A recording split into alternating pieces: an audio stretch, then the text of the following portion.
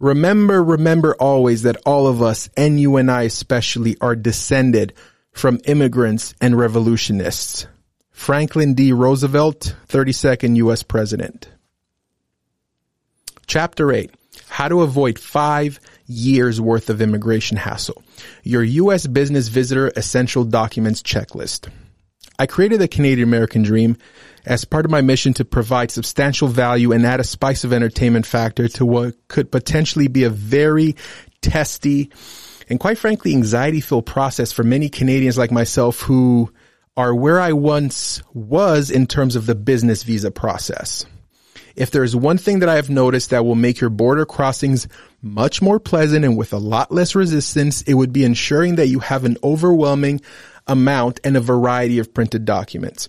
When you require entry into the United States and you are traveling with the intent of conducting business or search for new business opportunities, it would greatly benefit you to carry with you copies of many different types of documents, not just your passport, your plane ticket, and your lodging accommodations. When you start doing this, you're no longer a tourist. Unfortunately, we learned this the hard way as we made many mistakes.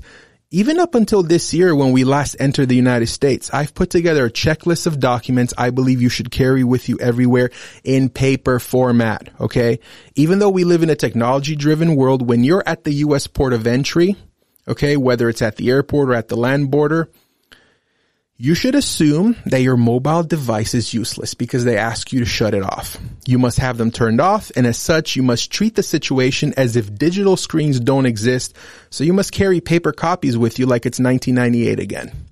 In our case, when we last weighed our stack of documents, it weighed just under 3 pounds. Now, you don't need to have that. Going off the script here, your stack of documents don't need to weigh 3 pounds. But when you have 10 years of immigration records and you know the kinds of questions that they're asking, half those 3 pounds are for questions that you know they'll be asking, and the other 1.5 pounds is for questions that they might ask that they haven't asked yet.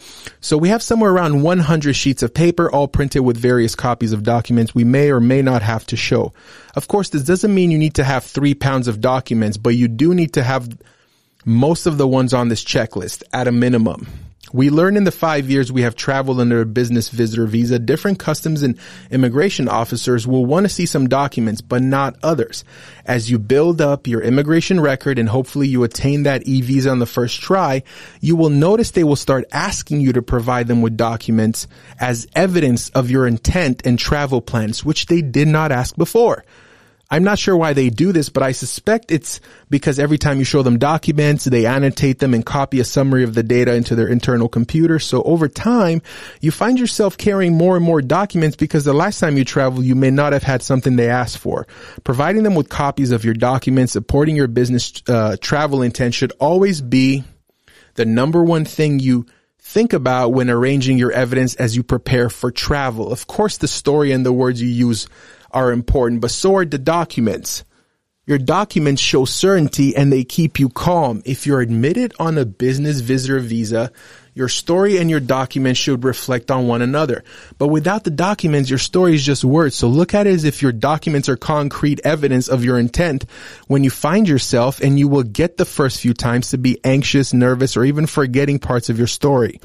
At the port of entry or the airport pre-clearance facility, when interviewed by immigration officials, your reasons for travel should tell a story that shows you have an intent to return to Canada, regardless of how much business you plan on generating in the U.S. Okay? The truth is, you will not know if what you find in the U.S. to invest will be enough for you to qualify or even want an entrepreneur visa. So telling the immigration officer that you wish for a business visitor visa to enter the U.S. to apply for an e-visa later can be problematic. Unless they admit you into the United States with a B1 and then recommend or tell you something along the lines of, you have all the right documents, you have to apply for an e-visa when you get to your destination. That's when you say, okay, I will, thank you. That's what we did. That's what happened to us. Your story and documents should only fit a narrative that goes as far as you appearing to be a Canadian entrepreneur, business owner, or investor who wishes to pursue and invest in business opportunities in one or two places in the U.S. That should be your truth, and I will not guide you otherwise. Listen, That has to be the truth. That's as far as you have to take it. Even if you're eager, even if you know in the back of your mind that you're going to be doing this in the future, you cannot overtly state that, okay? They don't even want you to, because then once you say that, they're like, I wish this guy didn't say that. And then you enter a whole new category of interrogation, okay? That narrative should also be about your ability to support yourself while in the U.S., and it must show how your life back in Canada is not being left behind, okay? You cannot abandon your Canadian life. You're here as a non-immigrant. Again, it would help if you remember that all the business visas, whether the B1 with a maximum stay of 180 days or the E visa with a minimum stay of 2 years up to 5 years that's renewable indefinitely, are non-immigrant visas. You must prove with your documents and have them show that as much as you have the financial strength to invest in the United States, under a U.S.-based business, you must also show evidence that you are not breaking ties with Canada. You must keep financial, family, investment, social, and even property ties in Canada. Whether you own a home or whether you rent a home, you have to do that. When we first started traveling like this, we thought heavily about proving to immigration officers that we could support ourselves while in the U.S. However, they are equally interested, as the visa category you are traveling on is non-immigrant, to see that you have ample reasons to return to Canada if for any reason your business expedition to the U.S. falls by the wayside.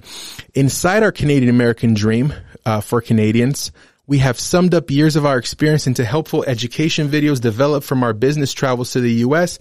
and the cautionary tales we have lived through. And we hope you learn from our mistakes so you don't have to make them again. Below, I will offer you my checklist for documents that you should carry with you that support your U.S. business expedition, but which also prove that you're not abandoning Canada for good. I've become aware of some Canadians whom I have been acquainted with over the years, and in recent months, they've been pushed by their friends in the U.S. to sell everything and leave Canada. Please don't do that.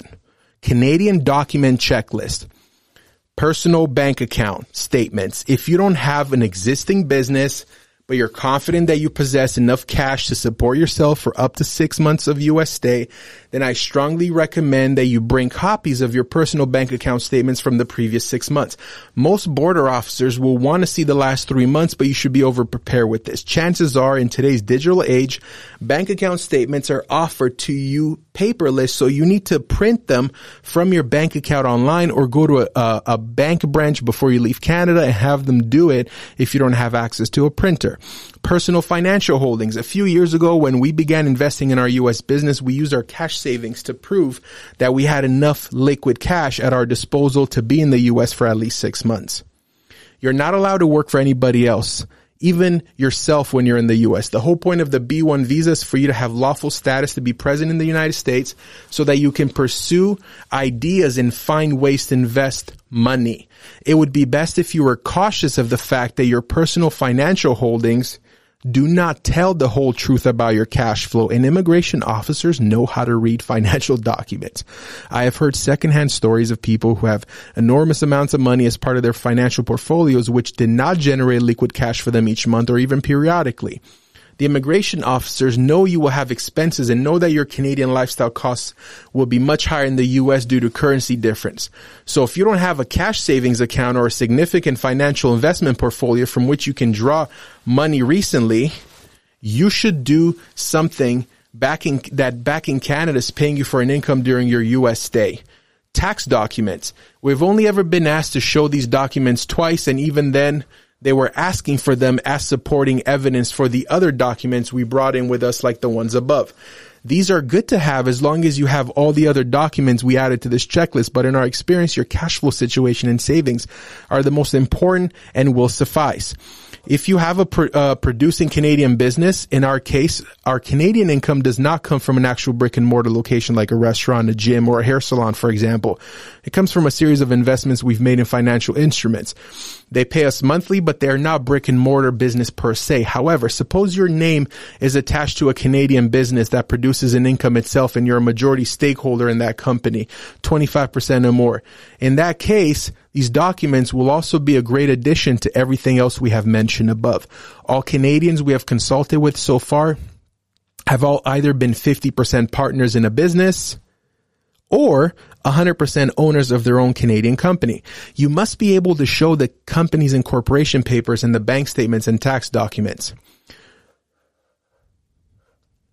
While it is unnecessary to show or carry Canadian business documents, bring the documents with you if you own one or part of one. It will further legitimize your intent to travel as a business visitor. Another thing, property you own or lease. The primary way to prove that you have established ties with Canada is to show documents that you own your home and investment property in Canada, or a lease agreement if you're a tenant somewhere. I know, it doesn't make sense. Why would you be a tenant in Canada and pay for rent that you're not going to live there? But that's the thing. That's the whole point of the E2. That's part of the hurdle, is that you have to actually have property ties. Additionally, you should also print out a copy of your last property tax statement and your electricity bill if they're in your name. Any bill, statement, or document that ties you back as a landlord or tenant to your primary residence in Canada will suffice. Customs and immigration officers are just as interested in your Canadian ties and your financial status there as much as they are in your intent and what you plan on doing in the U.S. Tip: organize your Canadian side of your documents in a way that makes it easy for them to take apart and scan or copy. We made a mistake previously of organizing our documents in a fancy way with binders and plastic sheets. You will be at the port of entry for a while, the more documents you have, so make sure that you keep them together with big clips, and if the papers are heavy enough, keep them as a raw stack with a rubber band around them, okay? Go old school. Another thing, international travel insurance. It is essential for you to have proof of travel insurance you have purchased for your trip. We didn't find it necessary to purchase 6 months of travel insurance up front. Still, when you approach the customs and immigration officer, if they ask, you should be able to produce a printed receipt or valid travel insurance for the first 30 days at least. Immigration officials know that provincial health insurance does not cover you inside the United States. They also know that you must carry a travel insurance policy from a Canadian private insurance provider or an American visitor insurance plan. Tip: there are several U.S.-based travel insurance providers that will happily insure you if you're unable for whatever reason to purchase Canadian private travel insurance. I actually think those are even better than the Canadian ones and cheaper. Check out AmericanVisitorInsurance.com. I don't get paid for this link. The guy that owns the website and the company, the insurance company, doesn't even know me. But it's really, really easy because you go on there, depending on your age, you'll pay somewhere around $200 to $300 for two people for, $500,000 coverage for the U.S. for emergency insurance. Unlike Canadian travel insurance providers who refuse to insure you for things like COVID, the American providers will happily do that. Okay, now let's talk about the U.S. document checklist. You need to have the address where you'll be staying. The immigration officers need to know where you will be living during your stay in the U.S. If you think you're going to be living in multiple states, give them as many addresses as you can. It's not set in stone, but they need to have something for the computer. If you have rented a place to stay for the duration of your trip, you should bring with you a copy of the rental receipt if you rent it through Airbnb, for example, or a copy of your lease agreement from the landlord or property management company. In the past, we have stayed at properties where the landlord did not want to enter into a contract with us, but they did provide us with a short signed letter and their phone number written on that letter. Sometimes immigration officials like to call people you mention in your statements to verify what you're saying. It's kind of funny, but it happens. U.S. business documents, hope you have them. As I mentioned in the previous chapter, it is necessary down the road for you to establish business ties with the U.S. because it will make financial wire transfers, paying bills, purchasing inventory for your new U.S. business much, much easier. Everything you pay for out of your business account in the U.S. can at a later date be considered as part of your required investment for that e-visa you might want to pursue. This is why you don't want to pay out of your Canadian bank account, okay?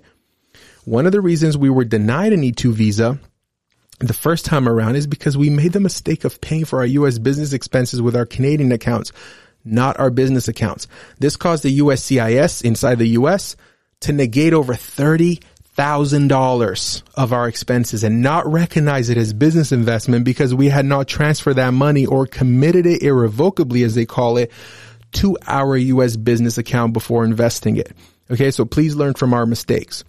That was an awful oversight on our end, and it would be best if you learn from our mistakes so you don't have to go through them.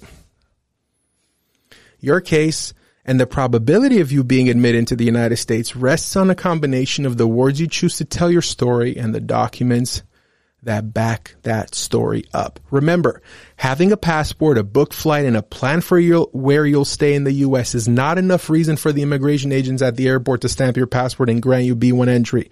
Okay?